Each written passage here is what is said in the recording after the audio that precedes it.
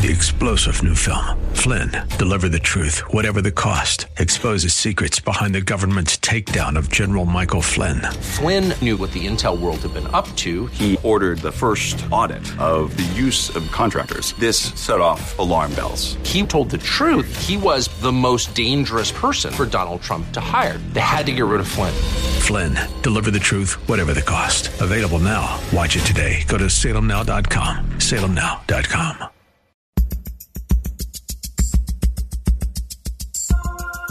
It's Lifeline with Craig Roberts. He's the host of Northern California's longest-running conservative talk show. He's a man with a message, a conservative with compassion. He's Lifeline's own Craig Roberts. Good afternoon, 5:05 here on the Wednesday edition of Lifeline, the third day of February, in case you weren't keeping track. And good to have you on board, the midpoint in the week edition of Lifeline. And lots to talk about on the program tonight. A little bit later on, we're going to meet Grace Fox. Grace is the author of 9 best-selling books. And in the wake of the ongoing COVID crisis, and I've discovered coincidentally just today that there are a total of 3 additional people that I know, including a former colleague, that have all contracted COVID-19. I'm sorry, 4 people. And, of course, we continue to wait for the distribution of the vaccine, even as concerns are being raised by one of them in terms of the possibility of side effects and anaphylactic shock. I mean, wow. Such a time as this, and the Bible says that there will be times when men's hearts would fail for fear. We're going to talk a bit about God's solution to dealing with anxiety and how to find hope in times of crisis. Grace Fox has a new book out. We'll discuss that with her later on in tonight's program. If you've been following the news in recent weeks, months, years, you've probably drawn the same conclusion as many of us have, that truth seems to be in short supply these days, even as there's talk about alternative facts and the notion that somehow solid truth doesn't exist. We all get to have our own truth. And, of course, what's problematic about that is when we look at truth from the perspective through the lens of Scripture, we know that there is a truth. Not your truth, my truth, and everybody else's truth, but a truth when it comes to who we are and who God is. And yet, as we see the continuing decline of truth being debated in so many other arenas, not only spiritually, but to be sure, politically, it's becoming more and more problematic. You perhaps have seen even some of the debate concerning the junior representative from Georgia and statements that have been made that's now calling for removal of committees and things of this sort.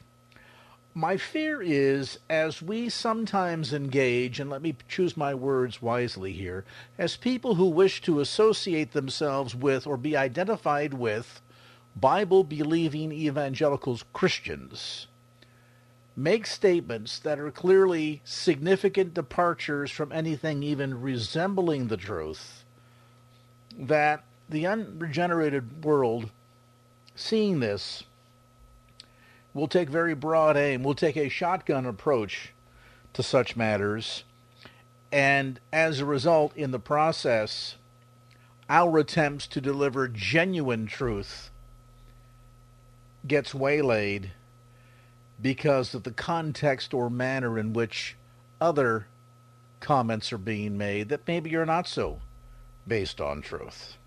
So what of 21st century cancel culture? And is there a concerted effort going on, in particular, to try and silence evangelicals? Let's talk about it. Dr. Jim Denison joins us. He is the author and founder of the Denison Forum, the author of multiple best-selling books, also a senior fellow with the 21st Century Wilberforce Initiative. He serves, too, as a senior fellow for global studies at Dallas Baptist University's Institute for Global Engagement. And Dr. Denison, always a delight and an education to have you join us. Craig, thanks so much. So glad to be back on with you in Northern California again today. You know, this is a challenging topic that we're going to spend some time talking about today because, of course, as Bible-believing Christians, being truth tellers is job number one. Proclamation of the gospel of Jesus Christ, job number one for us. And yet, in sort of this broader debate regarding what is true and what isn't true on so many other levels, in so many different arenas, that I'm fearful that this so-called broad stroke of attempting to try and squash anything that is considered to be an inconvenient truth, or maybe truthful but a bit painful and therefore can't be spoken.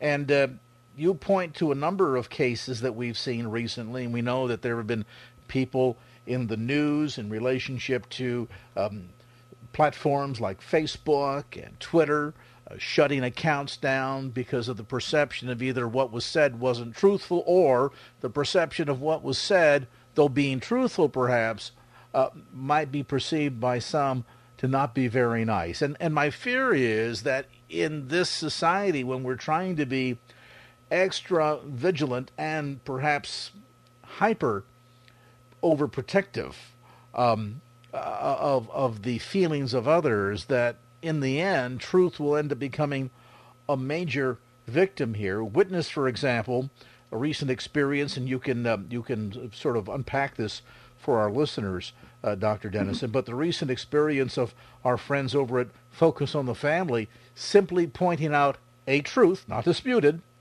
regarding a cabinet appointment and the issue of gender dysphoria. Reveal a little bit for listeners what's going on here. You bet. So Focus on the Family, obviously a long-term history, an organization that has seemed to have enormous credibility, at least in the evangelical world, over a long period of time. They have a publication called The Daily Citizen. January 19th, they tweeted that President Biden's nominee for Assistant Secretary of Health, Rachel Levine, is, quote, a transgender woman, that is, a man who believes he is a woman. As a result, Twitter locked the magazine out of its account, informing them that they violated Twitter's use rules forbidding so-called hateful conduct. The magazine appealed, and the platform refused to overturn its ban for the statement that a transgender woman is a man who believes he is a woman. That got them kicked off of Twitter. That language was not on any level, as you said. It wasn't hateful. It was inflammatory. It was in no sense attacking anybody. It was simply stating a fact, but it violated in Twitter's mind its rules relative to hateful conduct. And that's a canary in the coal mine for us as we understand where evangelical morality is headed relative to the cancel culture. You know, rightfully so, that there should be, I think, concern over this.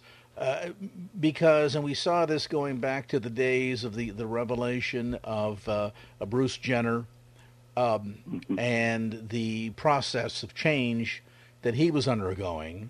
And there reached a certain point where you were chastised in mainstream media, and quite forcefully, if you dared refer to Bruce Jenner as he as opposed to she, even though that is a chosen identity that is not in keeping with, well, quite frankly, science or biology or the historical condition under which Bruce Jenner was born.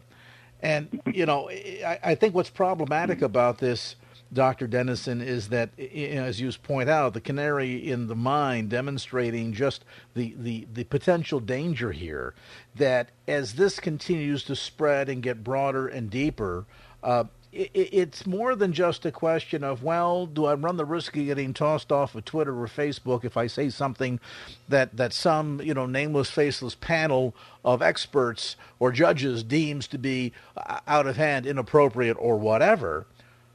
The broader question of, are we beginning to see an environment in American society today where speaking our mind, telling the truth of any sort, becomes problematic? And you know, at what point do we say, even though you and I can agree the sun is shining, somebody who believes that it isn't, we don't dare correct them, because to do so would put ourselves in jeopardy? I mean, you just have to wonder how far this is going to go.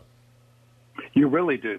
Really what's behind this, and we all understand this, but it may help to put it perhaps in kind of a cultural context. Back in the 1960s, we started this so-called sexual revolution, the postmodern shift that says truth is personal, individual is subjective. Your body is yours to do with as you wish. That leads to abortion, of course. That leads to eventually legalization of same-sex marriage. And now LGBTQ individuals are seen as a protected class. If I speak biblical truth into that conversation, that's seen as hate speech on the same level as if I was speaking relative to racial prejudice. If I, as a pastor, refuse to do a same-sex wedding, that in their mind is the same thing as if I was refusing to do an interracial wedding. They don't see any difference at all. So they see me as being just as bigoted, just as prejudiced if I speak biblical truth relative to LGBTQ behavior as if I were to speak in the context of racial discrimination or racial prejudice. And the response that we're seeing across the culture is what you would predict. In a world that has decided that tolerance is the only value ultimately that matters unless you're considered to be intolerant.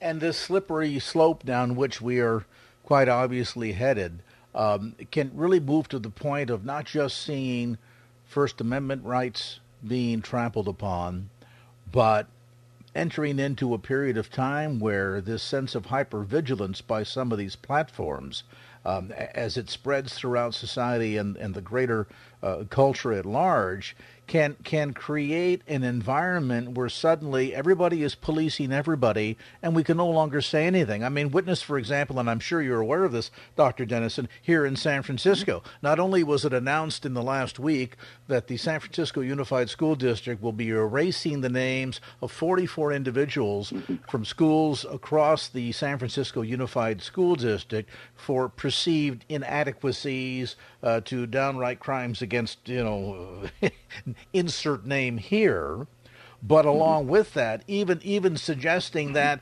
the verbiage that we use in, for example, acronyms can no longer be used because of the perception that it's unkind to people that are not native English speakers. And so suddenly everything is now being scrutinized, and I think what's problematic about this is that there's no real sense of where the barriers lie, and I suppose therein really lies the problem. Meaning, if Twitter can do this today, Facebook tomorrow, who's to say 3 weeks, 3 months, 3 years from now, any organization out there that chooses can essentially go in and silence you. I mean, could a local planning commission say to the church, you can't put a cross on your building because it can be seen from the street, and some people might find that offensive? I mean, where do we draw the line? One of the things I'm especially concerned about at this very point, Craig, is what's known as the so-called Equality Act, already passed the House. The Biden administration says it is a top legislative priority for them. If that becomes legal, if it passes the Senate in its current context, then LGBTQ individuals relative to social or sexual orientation and gender identity are lifted to a protected class in the context of the 1964 Civil Rights legislation, with no appeal to the Religious Freedom Restoration Act of 1993. So what all of that means in practical terms are this. If the Equality Act becomes law, and for instance, a church ever rents its facilities to the public, it has to rent them for a same-sex wedding. A faith-based hospital will be required to do sex transition surgery. A faith-based adoption service or foster care service would be required to adopt or provide foster care to same-sex couples or lose their license. A church could be understood in this context to be required to exhibit tolerance in the larger culture, even if it violates their long-established religious beliefs. It's in many ways, some consider this the greatest threat to religious liberty in American history. And that and you've got to believe that it's not going to. And you've got to believe, Dr. Dennison, that that's only the beginning point. It's not going to end there. I mean, could we reach a point in society where polygamy, for example, that is practiced by some offshoot branches of Mormonism and certainly some cults that we all recognize medically socially, religiously, multiple tiers, is just not appropriate? Can we suddenly find ourselves into a position where suggesting marriage between one woman, one man is now all of a sudden outside of the norms of what is accepted in quote-unquote polite society? And where do you draw the line? I mean, in my mind, there's this sudden floodgate here where 10, 20 years down the road, we could find absolutely no limits whatsoever. And suddenly all of the freedoms and liberties that we've held dear for more than 2 centuries in this nation just melt before our very eyes. Dr. Jim Denison is with us today, author and founder of the Denison Forum. We're talking about recent challenges faced by Focus on the Family in their account called Daily Citizen. Some of you may perhaps even subscribe to that newsletter available through Focus on the Family. They tweeted a statement of fact pertaining to a selection by the administration to a cabinet-level position, and Twitter promptly locked the magazine out of its own account, informing Focus on the Family that it considered the use of the language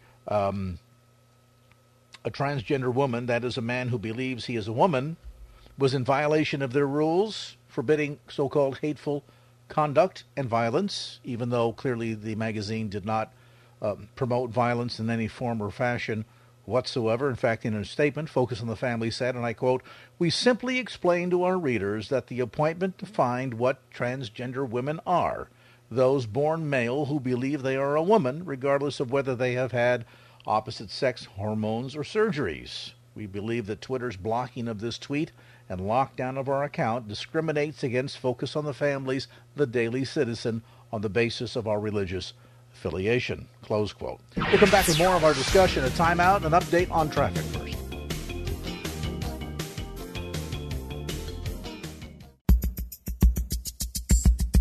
And now back to Lifeline with Craig Roberts. We continue our conversation with best-selling author, the founder of the Denison Forum, Dr. Jim Denison.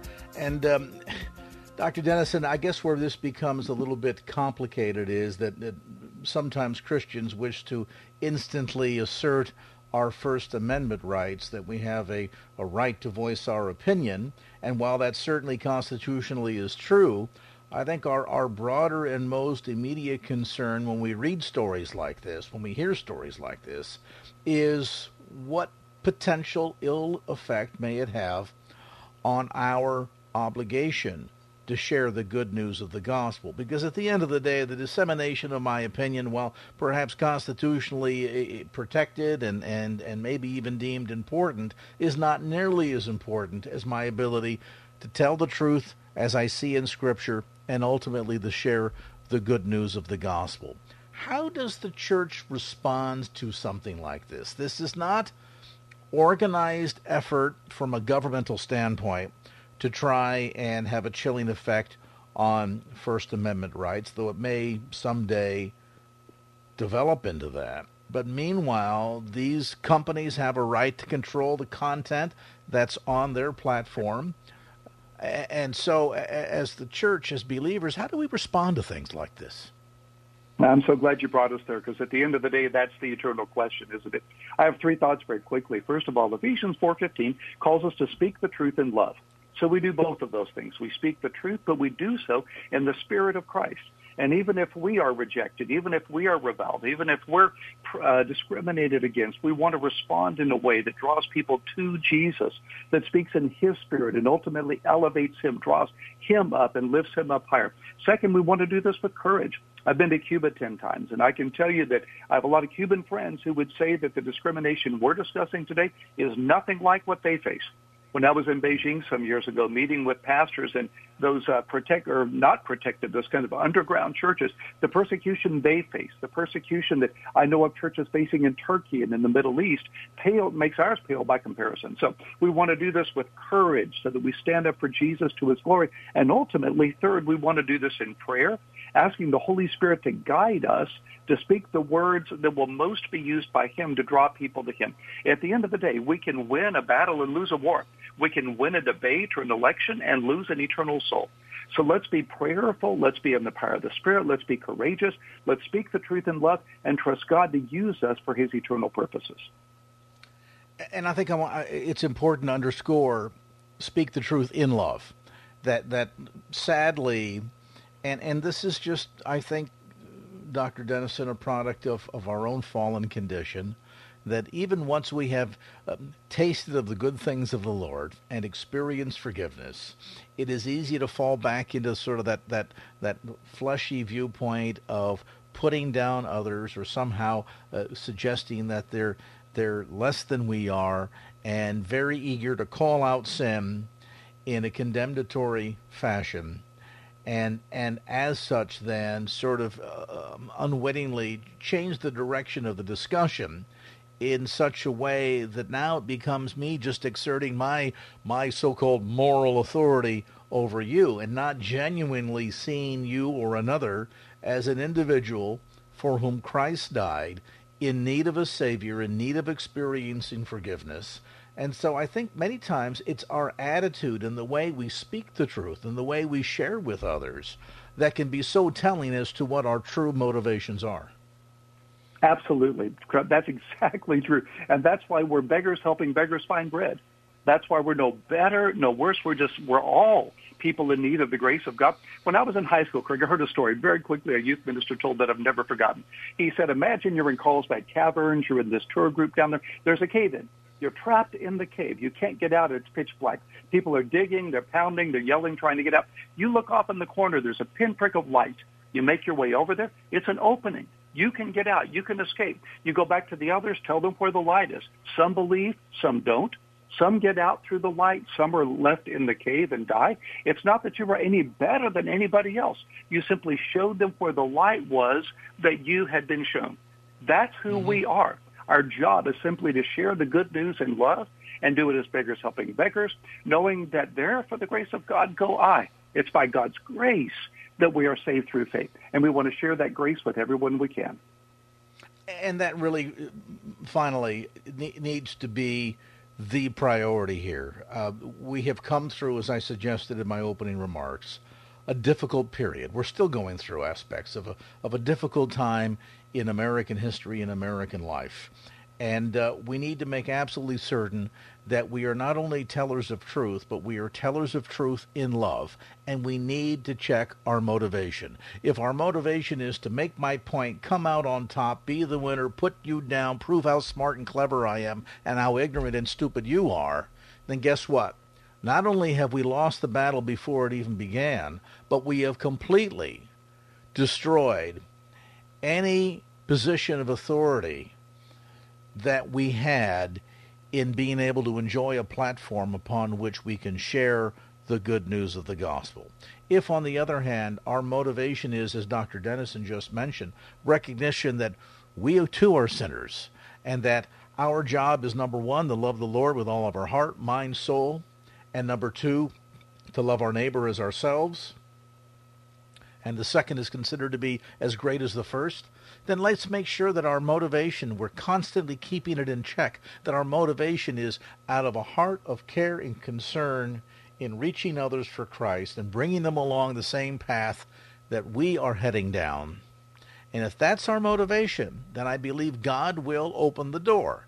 If, however, it's just about bashing somebody else over the head, then maybe seeing a risk to what we speak is an arena that we shouldn't be all surprised to enter into, an experience we shouldn't be surprised to have once it befalls us. Dr. Jim Dennison, author and, as we mentioned, the founder of the Dennison Forum. Information available, including his insights, at DennisonForum.org. That's DennisonForum.org. And we barely had enough time to cover that, Dr. Dennison. We got to get you on for a longer period of time. We're trying to unpack. It's too big of an onion. Hey, we appreciate your time, brother. Good to visit with you again. 532 from KFAX. Craig. You take care now. 532 from KFAX. Let's get a look at traffic.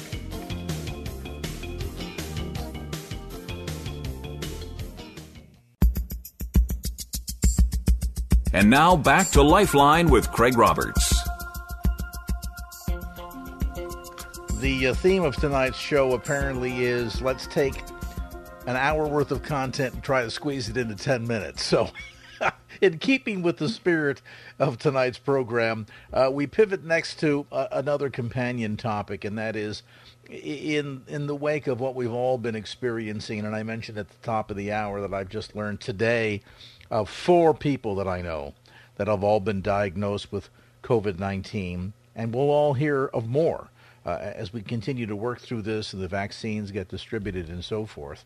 And, of course, what this does to our psyche, our sense of well-being, is very disquieting. We're 10 months, heading into 11 months into this experience, and while there's a sense of an end in sight, what's that going to look like? And will there be mutations? And will we be constantly having to be vaccinated on an annual basis? Will face masks be something that is required in large gatherings for the foreseeable future? Who knows? In the midst of all of this, though, the question is, how do we manage this sense of fear?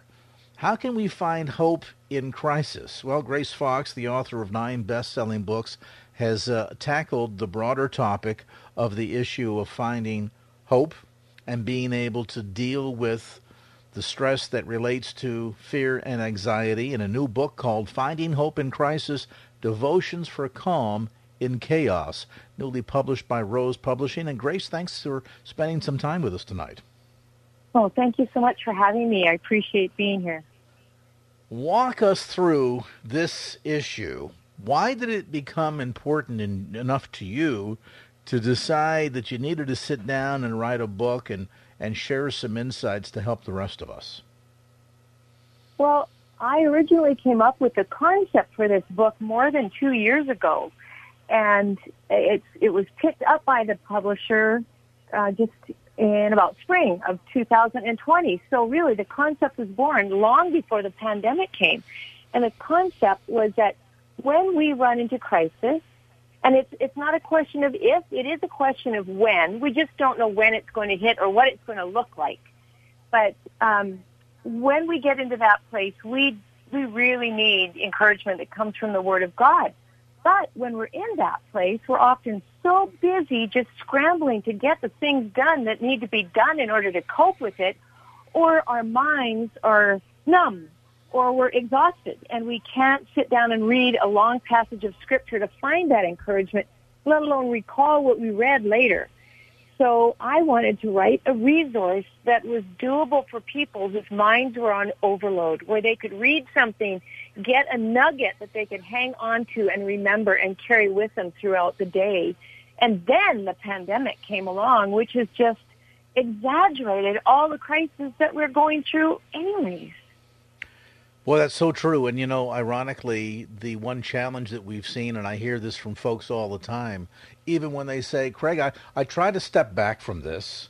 I understand that it's not good to obsess or be so self-absorbed, and yet it seems like in the case of COVID, every time I turn around, if it's not reaching to me through the news, I'm hearing the next-door neighbors talking about a son or a daughter that was diagnosed with it. As I say myself personally, a telephone call and a text message just today telling me about 4 more people that I know within my circle, one of which is a former colleague, that's now been diagnosed with COVID-19 and hospitalized. And so there's that sense of, even if I try to stay away from the news, this seems to find me. And I would imagine for a lot of folks, it makes the ability to try to put this in perspective or to really even focus on ways in which we can deal with how we're reacting to this overwhelming sense sometimes of fear or anxiety in relationship to this event or others like it. It's not just COVID. I mean, this is the broader issue that many people deal with. When things happen in life, we sometimes just don't know how to manage them, and we know we can find help and direction inside of Scripture, but my goodness, how do we turn off this nagging sense that we're just being overwhelmed?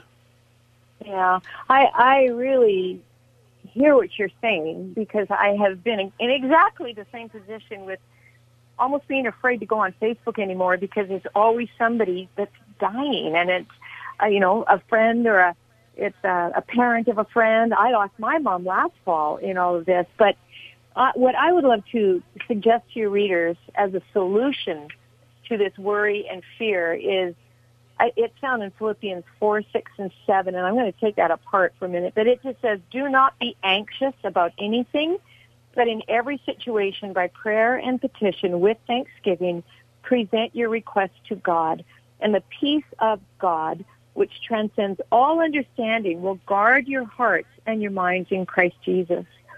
And so what I like to do is think of this like a mathematical equation. And on the left side, as you look at a paper, you look at a mathematical equation. On the left side of the equal sign, we have to have three parts there to that equation. And the first one is, do not be anxious about anything. And I think, whoa, that is so much easier said than done. But what we need to do sometimes is like just stand there and put your hand out when the fear starts coming and taking over the mind again. Put your hand out, palm out, and just say, stop it right there. I am not going there. I am just not. And to take an intentional stance, realizing that whatever we're afraid of, the more we fixate on it, the more real estate space it takes up in our brain. So it just gets larger and larger and larger in our thinking until we can't think of anything else. And that's why we just have to say, not going there, and we have to change what we fixate on. So do not be anxious. Like, stop thinking about that. In every situation, by prayer and petition, that's the second part of it. So use those thoughts when they're scary thoughts that come in. Just use that as a trigger, not to entertain it, but to turn it into prayer. And just like sometimes all we can do is manage 2-word prayers like, Jesus, help. Jesus, help. I find myself doing that. And then the third thing is thanksgiving. And for years, I just focused on the prayer part of it, but I didn't find peace. I was just more and more fixated on the problem because I'd forgotten about the Thanksgiving part of it. And so we don't give thanks that our friends are getting sick. We don't give thanks for that, but we give thanks that in the midst of all this mess, that God is still faithful and He's still promised to never leave us or forsake us, and He will see us through. So it's those three things. Just don't think on these things. Like, be intentional about choosing where we put our thoughts, pray about them, give thanks, and then comes the equal sign. And on the other side of that equal sign is the peace of God that surpasses human understanding, will guard our heart and our minds. But if you miss out on any one of those three things, you don't get the peace that's on the other side of that equal sign. And learning, once again, to surrender becomes so important. It's easy sometimes to surrender to the fear, the emotion, where we're at, and kind of wear that like a suit. And yet the kind of surrendering that God wants us to do is to surrender to Him, to surrender the circumstances to Him, that realize in the moment when we feel the most out of control, He is the most in control. But oftentimes we don't recognize that because we get so caught up in the emotion of the moment, we become paralyzed. And so that sense of learning how to surrender to Him, and Grace, you pointed out, and how do we do that? We do that through prayer, through thanksgiving, and really coming to the understanding that if we want to be able to take our mind off of the focus of the anxiety and the worry, we've got to replace it with something. Otherwise, that vacuum is going to invite those fears to come back in again. But focused on prayer and thanksgiving can really be key. It can be. And Thanksgiving, it releases healthy hormones into our system, hormones that are associated with the feelings of contentment and pleasure. So when Scripture says that we are to give thanks in all things, it's because God created our bodies and He knows how we function best. And so He's saying, give thanks, give thanks. This is the will of God. And so when we do that, it goes against our human bent, because our human bent wants to go, I don't know what to do. And, it'll go towards the fear. It doesn't bend naturally towards God. It bends away from God and the things of God. And so we've got to reel it back in and fight hard with thanking God for who He is, thanking Him that He's got us in His care, thanking Him that He's our shepherd. And when He knows we need to lie down and take a rest, He will look after us. He is our shepherd, and our well-being, that's His responsibility. So we just need to really look for those things to be thankful for and write them down. And then if we hit a day or a time when we don't feel very thankful, we can go back to that list that we've written down. Pull out the list. Exactly. It's so easy to come up with a list of all the things that we miss and we don't have in the wake of COVID, but to come up with a list of the things that we still have and the ways in which God continues to look after us and bless us. And as Grace points out, in times of great fear and anxiety, pull out that list. Grace Fox, again, the book is called Finding Hope in Crisis, Devotions for Calm in Chaos, newly released by Rose Publishing. You'll find it through Grace's website, gracefox.com, or the usual suspects, including Amazon, or again, online at gracefox.com. 5:46. Let's get an update on traffic.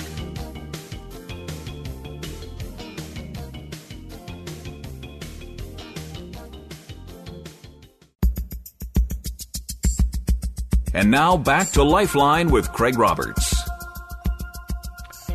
We have talked in the past about what seems to be sort of this game of ping pong that we play every 4 or 8 years with the arrival of a new administration. It began, to my recollection, in the days of Ronald Reagan, when it was decided, no, we won't take U.S. taxpayer dollars and pay for abortions overseas, as one example. And ironically, things like the Title X funding, the Mexico City policy, and others, through the writ of executive order, bounces back and forth, back and forth, back and forth. Well, as can be anticipated with the new administration, it's happened yet once again, as this time around the current administration is working to neutralize the Hyde Amendment. Well, we'll spend a moment in talking about exactly what the Hyde Amendment is, why it was passed by Congress, and why, at a level, somebody needs to take the power of the pen away from the president when it comes to the degree and number of executive orders, particularly on issues like this that are settled law. And to give us more insight, we're joined by Brian Johnston, Western Regional Director with the National Right to Life Committee and host of Life Matters, which comes your way every Saturday morning at 11 a.m. right here on KFAX. And you know, what's particularly troubling about this, Brian, is that we've long discussed the fact that a strong majority of Americans do not favor using tax dollars to cover abortion, and certainly the intent of the original Hyde Amendment related to Medicaid touches to that core of that very issue. And yet, even though it's settled law and has survived court challenges, every time a Democrat administration comes into office, they sign an executive order doing away with the Hyde Amendment. Give us some insight into exactly what this amendment is, why it's important, and is there anything we can do to stop this charade?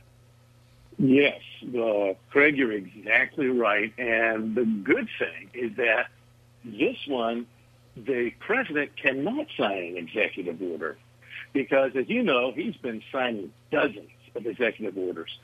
But you cannot sign an executive order dealing with existing law.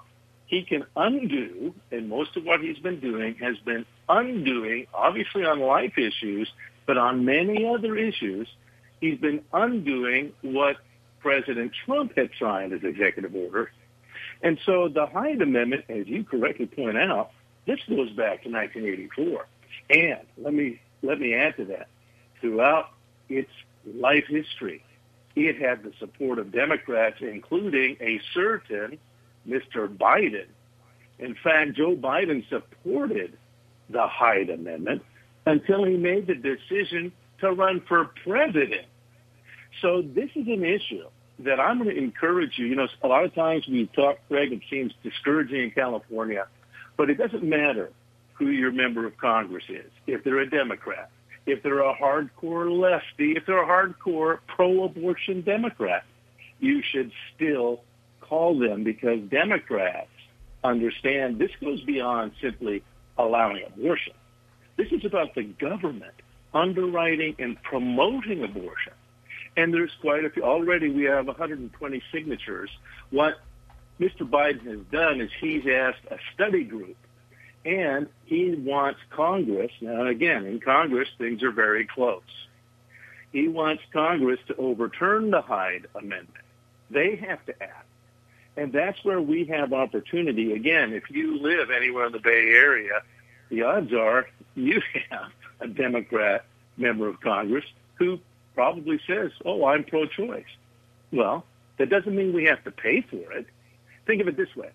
If you want to help your progressive pro-abortion friends, if the Second Amendment stands, that's one thing, but it's pretty clear that a Democrat who is uncomfortable with the Second Amendment, if somebody says, well, not only is there a Second Amendment, but we want the government buying our guns. We want the government to pay for our guns. And this is what Hyde does, Hyde pays for abortion in the abortion industry. So what if the Second Amendment debate was, now we want the government to buy us the guns and to pay for the shooting ranges in every town, to promote gun ownership? Well, obviously, a progressive leftist would say, wait a second, it's one thing to own a gun, but we have to stop somewhere. We're not going to have the government paying for it. That's exactly the same issue in abortion. If they want to say, well, there's a right to an abortion, yeah, there's a right to own a car, and there's a right to own a gun, the government doesn't have to pay for those things, and in particular, if it's killing a human baby. And even Joe Biden had that commitment up until he decided to run for president of the United States. And the reason, of course, you saw it in the Democrat primaries, the Democrat Party has gone so far overboard, he had to jettison the last vestige of seeming like a moderate, and that was really the Hyde Amendment. So I'm going to encourage folks, right now we have 120 members of Congress that have already signed a letter, but your member of Congress should say, we're not going to fight and die in this. We don't need the government to have to pay for everything. It's a very important principle of the law. It's a very important principle that has stayed in our laws since '84. And so this is something that you can speak to your representative about, and you have every good reason to expect, if they're going to be rational, that they can agree with you on this. So that's what Hyde does. And we know that there are some states, that's not a very large number of them, but there are some states who have decided, contrary to the letter of the law or the spirit of the Hyde Amendment, have nevertheless continued at their own expense to voluntarily fund abortions. And I suppose if the residents of a given state, of one of those states, selects that, well, there it is. But to the broader degree, California, no surprise there, right? Is there anything that can be done to try to address that at the state level? Well, in our state, it's a much higher mountain to climb, because the radical members, again, the Democrat Party is now controlled by the most radical members of that party, and especially on abortion. That's been the case in California for a while. In the federal government, the Congress is barely controlled now by the Democrats, and there are Democrats who are trying to not be all that. They're uncomfortable with going all the way to a statist control of every human life. They're very uncomfortable about the oppressive force that they're bringing to bear on the government and on the people of this nation. And it's very reasonable, even if you recently contacted your member of Congress, again, the people you send to Washington, and they responded and say, well, I believe in a woman's right to choose. Okay, we'll go over that another time, but we don't have to pay for it, and we haven't been paying for it. And even Joe Biden, up until just this election, thought we shouldn't pay for it. We're asking you to draw a line. That's all we're asking. For the government to promote abortion. Again, understand that we're really, in the largest sense, I just had to write on this if you saw our most recent email last. Remember, the media, the dominant media, they're not there to inform you. They're there to inculcate a culture into you. That's what they're doing. They want you to adopt their worldview. And there's a great difference between choosing something and making someone do something, making someone buy something, making that happen and underwriting it. So, again, remember, you're free to choose to buy a Cadillac or a Vespa. You're free to choose any mode of transportation you want to buy. But that's very different than making me pay for your Cadillac. Yeah, that's exactly right. And therein is the line in the sand that needs to be drawn. Not that we're supporting abortion in any form or fashion whatsoever, but as a starting point to address the inequity of all of this, at least saying to the taxpayer, we're not going to obligate you to pay this, is something that the Hyde Amendment intended to do, and it ought to be upheld. Brian Johnston, Western Regional Director with the National Right to Life Committee. The program Life Matters, Saturday mornings at 11, right here on KFAX. Deeper details? Easy. Go to CaliforniaProLife.org. That's CaliforniaProLife.org. 6 o'clock from KFAX. Let's get you updated on traffic.